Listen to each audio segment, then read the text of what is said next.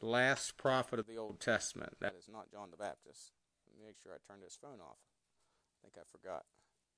It is off. Okay. This is the last prophet of the Old Testament. Of course, then after Malachi, there was about 400 years of what they call the 400 silent years. There was no word from the Lord. And of course, then John the Baptist came on the scene. Anyway, Malachi chapter 1, verses 1 through 5. The Bible says, "The burden of the word of the Lord to Israel by Malachi, of love you, saith the Lord. Yet ye say, Wherein hast thou loved us? Was not Esau Jacob's brother? Saith the Lord, Yet I loved Jacob. And I hated Esau, and laid his mountain and his heritage waste for the dragons of the wilderness. Whereas Edom saith, We are impoverished, but we will return and build desolate places. Thus saith the Lord of hosts, They shall build, but I will throw down. And they shall call them the border of wickedness, and the people against whom the Lord hath indignation forever. And your eyes shall see, and ye shall say, The Lord will be magnified from the border of Israel." I titled this message tonight, "The Affirming of God's Love to His People." Let's look to the Lord in prayer. Heavenly Father, we do thank you again for the opportunity and privilege is ours to open your word tonight. Thank you for this time we can set apart to come out of our busy week to be encouraged and strengthened in our walk with you. Father, I just pray we would be encouraged tonight, strengthened, and challenged. And might you be glorified, we pray in Jesus' name. Amen. As mentioned, that Malachi is the last prophet of the Old Testament, prophesying just 400 years, around 400 years before John the Baptist comes on the scene. He's later than all the rest by a number of years. And his message is to the people, of course, that have returned from from captivity and are in bad way, I guess you could say, in dire straits, and much of it of their own doing, of course. So as we think about this, the situation is really there's a lack of love for the Lord. There's no reverence for God, and that's what he challenges them with in this book. So as we think about this tonight, the first 5 verses here, they question, does God love them?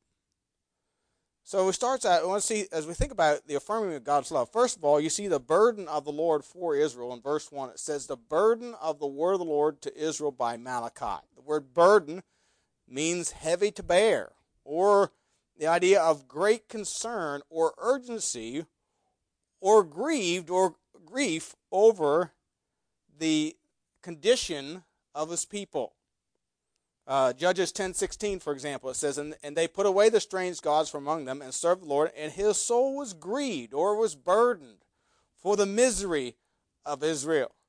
God is burdened. He is concerned about his people and their condition. Zechariah 12:1, "And the burden of the Lord, word of the Lord for Israel, saith the Lord, which stretcheth forth the heavens and layeth the foundation of the earth, and formeth the spirit of man within him." Of course, Zechariah is about 80 years prior to Malachi. Matthew 23:37, Lord Jesus, when he was speaking about Jerusalem, in his concern for his people, said, "O Jerusalem, Jerusalem, thou that killest the prophets and stonest them which are sent unto thee, how often would I have gathered thy children together, even as a hen gathereth her chicks under her wings, and you would not." Isn't that the reason the Lord came into the garden and called unto Adam and said, "Where art thou? Where art thou?" Because God does have a concern or a care and is burdened about his people and their needs. Peter says in 1 Peter 5:6-7, "Humble yourselves therefore under the mighty hand of God, that he may exalt you in due time, casting all your care upon him, for he careth for you."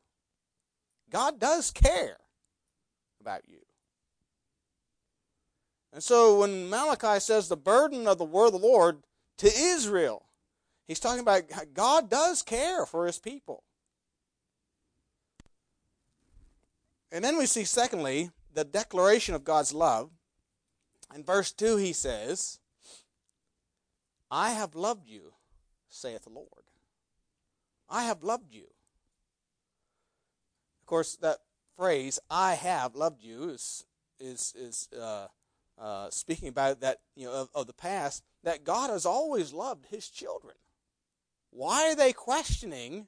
We're going to see later on that they're going to question that. Why are they questioning God's love? God made an everlasting covenant with his people. Deuteronomy 10:15. Only the Lord had delight in thy fathers to love them, and he chose their seed after them, even you above all people, as it is this day. And of course, you go back all the way to Genesis 17:7, and where God spoke to Abraham, saying, and I will establish my covenant between me and thee and thy seed after thee in their generations for an everlasting covenant, to be God unto thee and to thy seed after thee.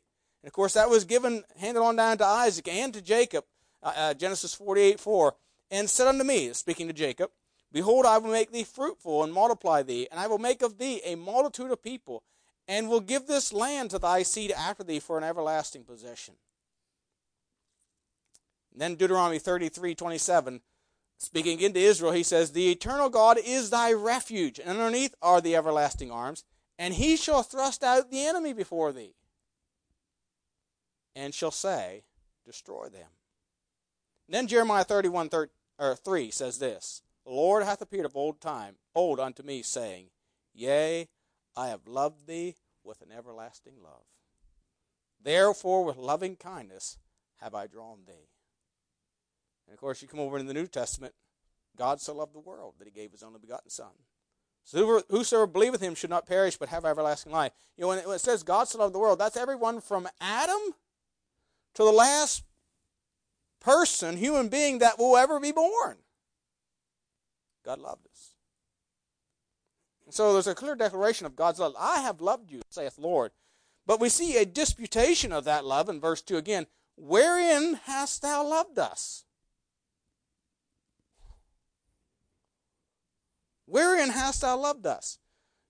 When you think about it, all the promises God gave to Israel, that's about as brazen as the Pharisees saying to Jesus, we were never in bondage to any man. It's on the same line of thinking. We were never in bondage to any man. So why was there this disputation or this doubting of God's love for them? Well, if we read on here in verses 3 and 4, was not Esau Jacob's brother, saith the Lord, yet I loved Jacob, and I hated Esau, and laid his mountain and his heritage waste for the dragons of the wilderness. Whereas Edom saith, we are impoverished, but we will return and build the desolate places. Thus saith the Lord of hosts, they shall build, but I will throw down. They shall call them the border of wickedness, and the people against whom the Lord hath indignation forever. The problem was, it seems to indicate here that there's this bitterness about God's judgment of them by Edom or Esau, the children of Esau. They were bitter about the judgment at the hand of the Philistines and the Arabians, and the Edomites took part in that. And let's go back here. This is what it's referring to. Go to 2 Chronicles chapter 21. 2 Chronicles chapter 21. 2 Chronicles 21. Of course, this is Jehoram, who married Ahab's daughter, remember? So Judah is becoming very corrupt. And because of that corruption, in 2 Chronicles 21, verse 10, it says, so the Edomites revolted from under the hand of Judah unto this day. The same time also did Libnah revolt from under his hand, because he had forsaken the Lord God of his fathers. I'll drop down to verse 16 and 17. Moreover, the Lord stirred up against Jehoram the spirit of the Philistines and of the Arabians, that were near the Ethiopians. And they came up into Judah and brake into it, and carried away all the substance that was found in the king's house, and his sons also, and his wives, so that there was never a son left him, save Jehoaz, the youngest of his sons. Now, If you go over to Obadiah,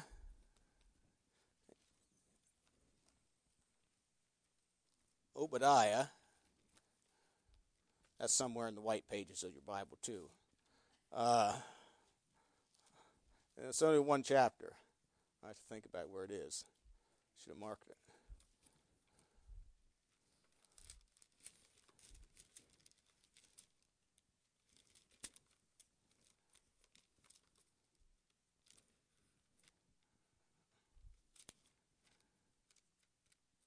And my fingers don't work.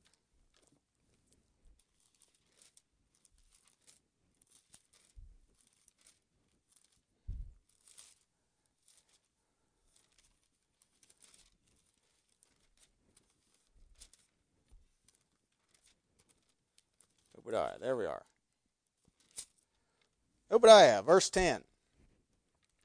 And it says this, For thy violence against thy brother, Jacob, shame shall cover thee, and thou shalt be cut off forever. In the day that thou stoodest on the other side, in the day that the strangers carried away captive his forces, and foreigners entered into his gates, and cast lots upon Jerusalem, even thou wast as one of them. So what he's saying here is that there were other people who come in and invaded Judah, and while they were invading it, you came in as one of them. And all commentators say that Edom, when Philistines and the Arabians came into Judah and invaded it, and carried off all the silver and the gold and his wives and all that, Edom also came in there and plundered. And this is what's talked about here in Obadiah. He says, In that day thou stoodest on the other side, in the day that the strangers carried away captive his forces, and foreigners entered into his gates, and cast lots upon Jerusalem. Even thou wast as one of them. But thou shouldest not have looked on the day of thy brother in the day that he became a stranger. Neither shouldest thou have rejoiced over the children of Judah in the day of their destruction. Neither shouldest thou have spoken proudly in the day of distress. Thou shouldest not have entered into the gate of my people in the day of their calamity. Yea, thou shouldest not have looked on their affliction in the day of their calamity, nor have laid hands on their substance in the day of their calamity. Neither shouldest thou have stood in the crossway to cut off those of his that did escape. Neither shouldest thou have delivered up those of his that did remain in the day of distress. So Edom aided the enemy. They laughed and they mocked and they robbed and they blocked the escape of those that were escaping.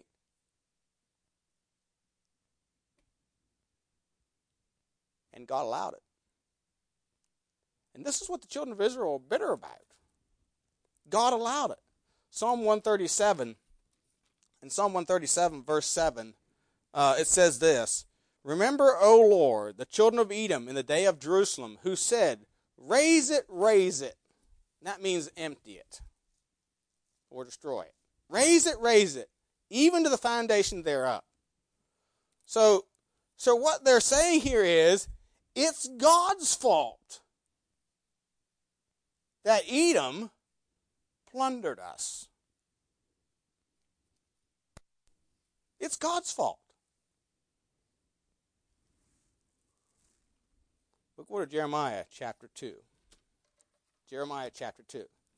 And this in their bitterness, they're questioning, because of this, they're questioning God's love for them. But Jeremiah chapter 2, God makes it very clear what the problem is. Jeremiah chapter 2, verse 5. Thus saith the Lord, What iniquity have your fathers found in me, that they are gone far from me, and have walked after vanity, and are become vain? Neither said they, Where is the Lord that brought us up out of the land of Egypt, that led us through the wilderness, through a land of deserts and of pits, through a land of drought and of a shadow of death, through a land that no man passed through, and where no man dwelt? And I brought you into a plentiful country, to eat the fruit thereof and the goodness thereof. But when ye entered, ye defiled my land, and made mine heritage an abomination. The priests said not, Where is the Lord? And they that handle the law knew me not. The pastors also transgressed against me, and the prophets prophesied by Baal, and walked after things that do not profit. Wherefore I will yet plead with you, saith the Lord, and with your children's children will I plead. Drop down to verse 13. For my people have committed two evils. They have forsaken me, the fountain of living waters, and hew them out cisterns, broken cisterns that can hold no water. Is Israel a servant? Is he a homeborn slave? Why is he spoiled?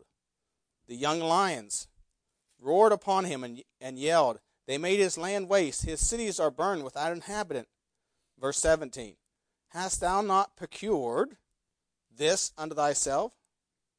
Anybody know what procured means? You kind of brought it on yourself. You brought it on your. Hast thou not procured this unto thyself, in that thou hast forsaken the Lord thy God, wherein he led thee by the way? Verse 19. Thine own wickedness shall correct thee, and thy backsliding shall reprove thee.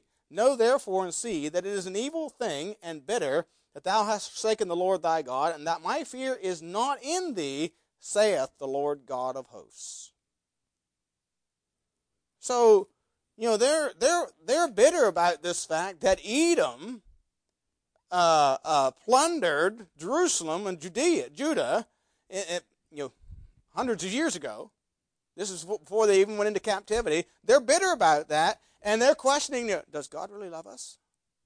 Because of this, they're saying, does God really love us? Is it not God's fault? One commentator said this, and I quote, men, instead of referring their sufferings to their proper cause, their own sin, impiously accuse God of indifference to their welfare, unquote. In other words, it's God's fault. Or you'll people will say, or, well, my dad and mom, or the preacher, or the church, or, it's always somebody else's fault. What this is it's an inability to look inward and honestly examine themselves. That's a nice way of saying they're just plain proud. Pride.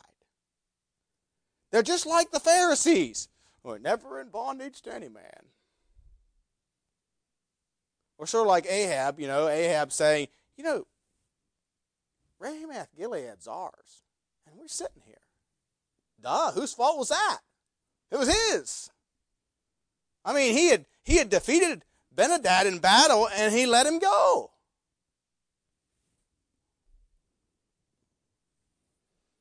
So there was bitterness. But you see, so that blinded them. So they doubted, because of their bitterness, they doubted God's love to them. But then you see the affirmation of God's love. In verse 2, he reminds them of some things, verse 2 through 4. First of all, he reminds them that he chose Jacob. He chose Jacob. In verse 2 it says, I have loved you, saith the Lord, yet you say, wherein hast thou loved us? Was not Esau Jacob's brother, saith the Lord, yet I loved Jacob. Now, this, of course, is the sovereign choice of God. Romans 9:13 says, as is written, Jacob have I loved, but Esau have I hated. Now, we know that's a relative comparison. It's not that God really hates Esau, but he loved Jacob, and he chose Jacob. One commentator said, remember the reason why election is brought up here, not to exclude, but to comfort and reassure. A woman once said to Mr. Spurgeon, I cannot understand why God should say that he hated Esau. That, Spurgeon replied, is not my difficulty, madam. My trouble is to understand how God could love Jacob. Think about it. How could God love Jacob? Was he not rightly called? What did Esau say about him? Was he not rightly called Jacob, which means supplanter, schemer, deceiver? Yeah, he was. You see, they could not deny that God had intervened for them many, many times. They couldn't deny that. How could they deny it? Their history is full of it.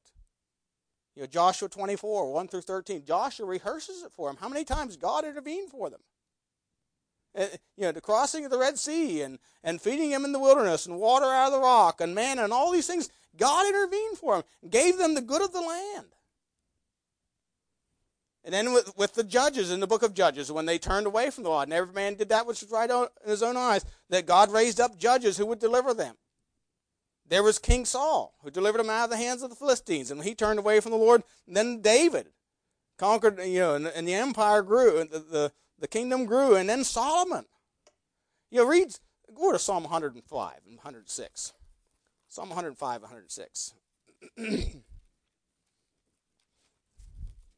Psalmist rehearses all this basically in 2 chapters. All the great things that the Lord did for the nation of Israel. Psalm 105. Let's start in verse 8. He hath remembered his covenant forever, the words which he commanded to 1,000 generations, which covenant he made with Abraham, and his oath unto Isaac. He confirmed the same unto Jacob for a law, and to Israel for an everlasting covenant, saying, Unto thee will I give the land of Canaan, the lot of your inheritance, when there were but a few men in number, yea, very few, and strangers in it. When they went from one nation to another, from one kingdom to another people, he suffered no man to do them wrong. Yea, he reproved kings for their sakes. He reproved Abimelech. He reproved Pharaoh as well. Anyway, saying, Touch not mine anointed, and do my prophets no harm. Moreover, he called for a famine upon the land. He brake the whole staff of bread. Talking about Egypt. He sent a man before them, even Joseph, who was sold for a servant, whose feet they hurt with fetters. He was laid in iron, until the time that his word came, and the word of the Lord tried him. The king sent and loosed him, even the ruler of the people, and let him go free. He made him lord of his house, and ruler of all his substance, to bind his princes at pleasure, teach his senators wisdom. Israel also came into Egypt. Jacob served him in the land of Ham, and he increased his people greatly, and made them stronger than their enemies. He turned their heart to hate his people, deal subtly with his servants. He sent Moses his servant, and Aaron whom he had chosen. They showed his signs among them, and wonders in the lands of Ham. He sent darkness and made it dark, and they rebelled not against his word. He turned their waters into blood, and slew their fish. Their land brought forth frogs in abundance in the chambers of their kings. He spake, and there came divers sorts of flies and lice in all their coasts. He gave them hail for rain, and a flaming fire in their land. He smote their vines also and their fig trees, and brake the trees of their coast. He spake, and the locusts came, and caterpillars, and that without number. He did eat up all their herbs in their land, and devoured all their fruit of their ground. He smote also the firstborn in their land, the chief of all their strength. He brought them forth also with silver and gold, and there was not one feeble person among their tribes. Egypt was glad when they departed, for the fear of them fell upon them. And he spread a cloud, and so on. You go on, and it's all about what God did for them. Did you ever hear of a slave people, when they leave, taking all the silver and gold with them? And he talks, chapter 106 talks about the Red Sea, dried up the Red Sea, and brought them through that, and they lusted in the wilderness, and so on and so on. And it's just one instance after another where God intervened for them. And so God reminds them, hey, I chose you. I've chosen you. And I have protected you, and I have provided for you. And not only that, to say I chose you, but he affirms this love by telling them about the judgment of Edom or Esau was certain. What they were worried about and what they were bitter over, he said is not going to come to pass. Notice verse 3 and 4. I hated Esau, laid his mountain and his heritage waste for the dragons of the wilderness. Whereas Edom saith, we are impoverished, but we will return and build desolate places. Thus saith the Lord of hosts, they shall build, but I will throw down, and they shall call them the border of wickedness, and the people against whom the Lord hath indignation forever. So because of their bitterness, they were blind to the promises of God. They're blind. And the Lord reminds them here, look, do you realize what I said? Now, understand the circumstances. They're back in the land. Edom still exists, though they've been defeated and they're impoverished. They're in worse shape than Israel, but they're boasting about what they're going to do to Israel. Evidently, they're boasting about it because it says but we will return and build the desolate place. So Edom's boasting about what they're going to do in the future. But it's all in vain because of what God has said.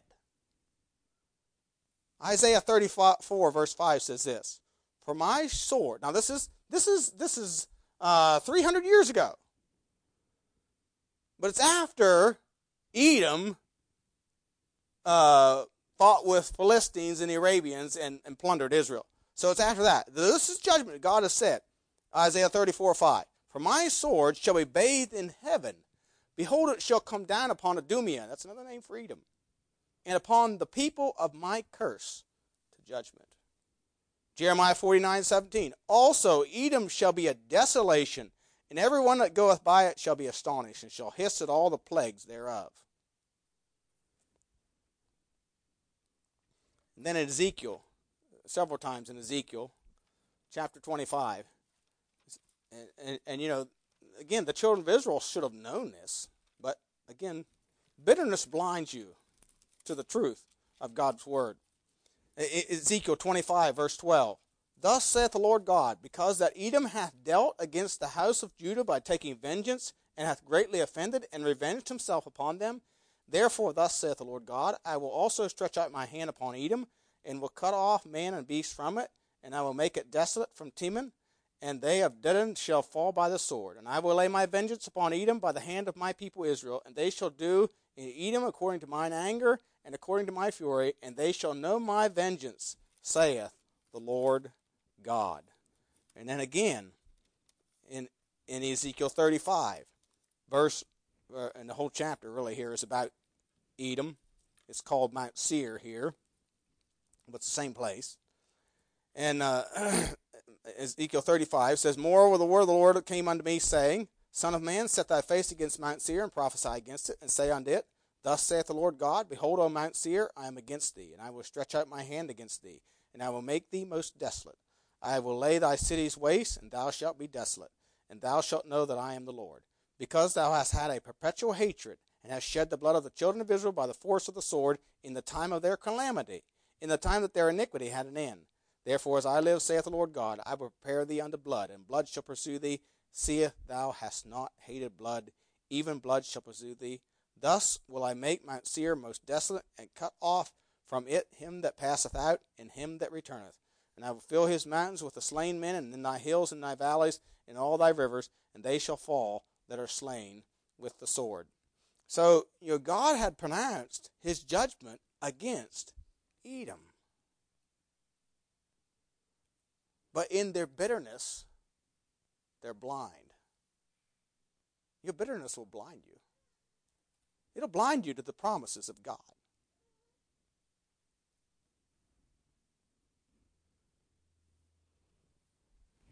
And they need to be reminded of Deuteronomy 32:10, where it says, He found him in a desert land, in the waste howling wilderness. He led them about. He instructed him. He kept him as the apple of his eye. Do you protect the apple of your eye? Yeah. God says they are the apple of my eye. Zechariah 2:8 again. Thus saith the Lord of hosts, after the glory hath he sent me unto the nations which spoiled you, for he that toucheth you toucheth the apple of his eye.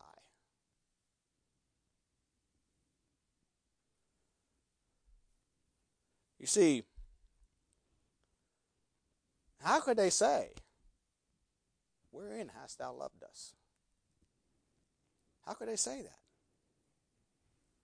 And God said, Yea, I love thee with an everlasting love.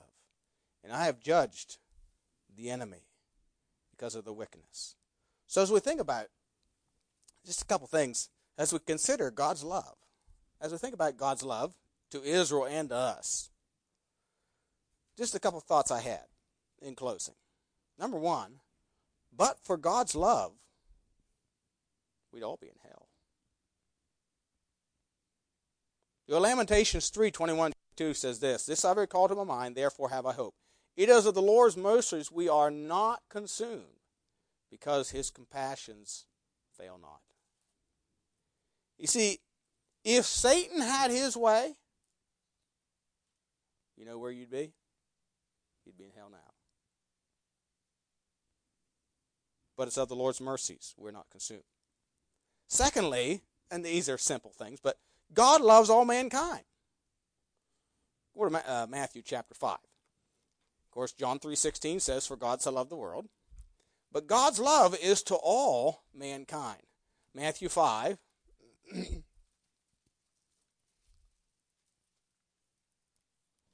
Verse 43. "Ye have heard that it hath been said, Thou shalt love thy neighbor and hate thine enemy. But I say unto you, love your enemies, bless them that curse you, and do good to them that hate you, and pray for them which despitefully use you and persecute you, that you may be the children of your Father which is in heaven. For he maketh his sun to rise on the evil and on the good, and sendeth rain on the just and on the unjust. For if ye love them which love you, what reward have ye? Do not even the publicans the same? And if ye salute your brethren only, what do ye more than others? Do not even the publicans so? Be ye therefore perfect, even as your Father which is in heaven is perfect."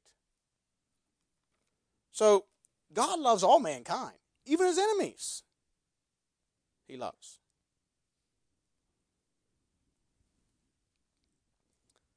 However, number 3, God's love will not violate his holiness. Now, though God loves you, he will not favor or bless you or enable you in your sin. If you listen to, and I'm not endorsing it, but if you listen to Dave Ramsey, for example, sometimes you'll have parents call in, and they give this sob story about their child. And one of the things I appreciate about Dave Ramsey is he'll say, "Are you going to continue to enable them?" In other words, if they're on drugs, if you continue to give them money and they're blowing it, you're enabling their sin. God won't do that. God won't do that. If they are not pleasing him, God's not for them. Let me illustrate. Isaiah 59:1-2 says, "Behold, the Lord's hand is not shortened, that it cannot save, neither is his ear heavy, that it cannot hear. But your iniquities have separated between you and your God, and your sins have hid his face from you, that he will not hear." And 1 Samuel 28:6 gives us a good illustration of that, where it says, Saul had disobeyed the Lord, and he had been rejected as king, and he's trying to murder his son-in-law. And so Saul inquires of the Lord, and the Lord answered him not. Neither by dreams, nor by Urim, nor by the prophets. Oh, he's inquiring of the Lord. He wants to hear from God, because the Philistines have invaded the land, and the Lord answered him not. Why? Because he had disobeyed God. He had rebelled against God.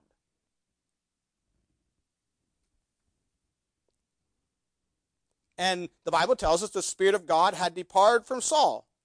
Now, I have to ask the question, or had Saul departed from him? God doesn't change.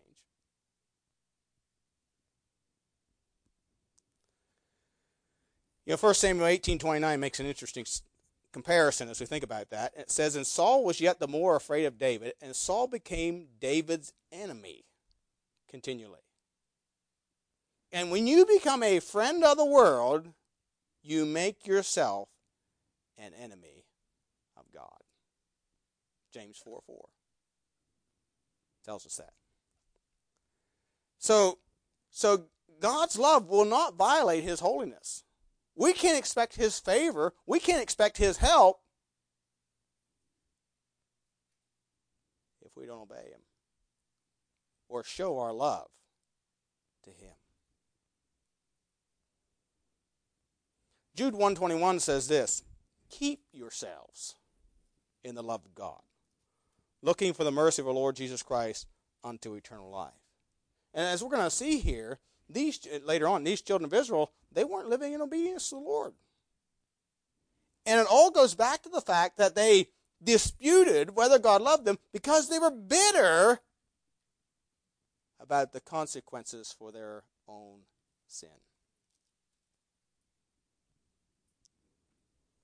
And so they were blinded to the reality of what God had actually done and was still doing for them. They're blinded.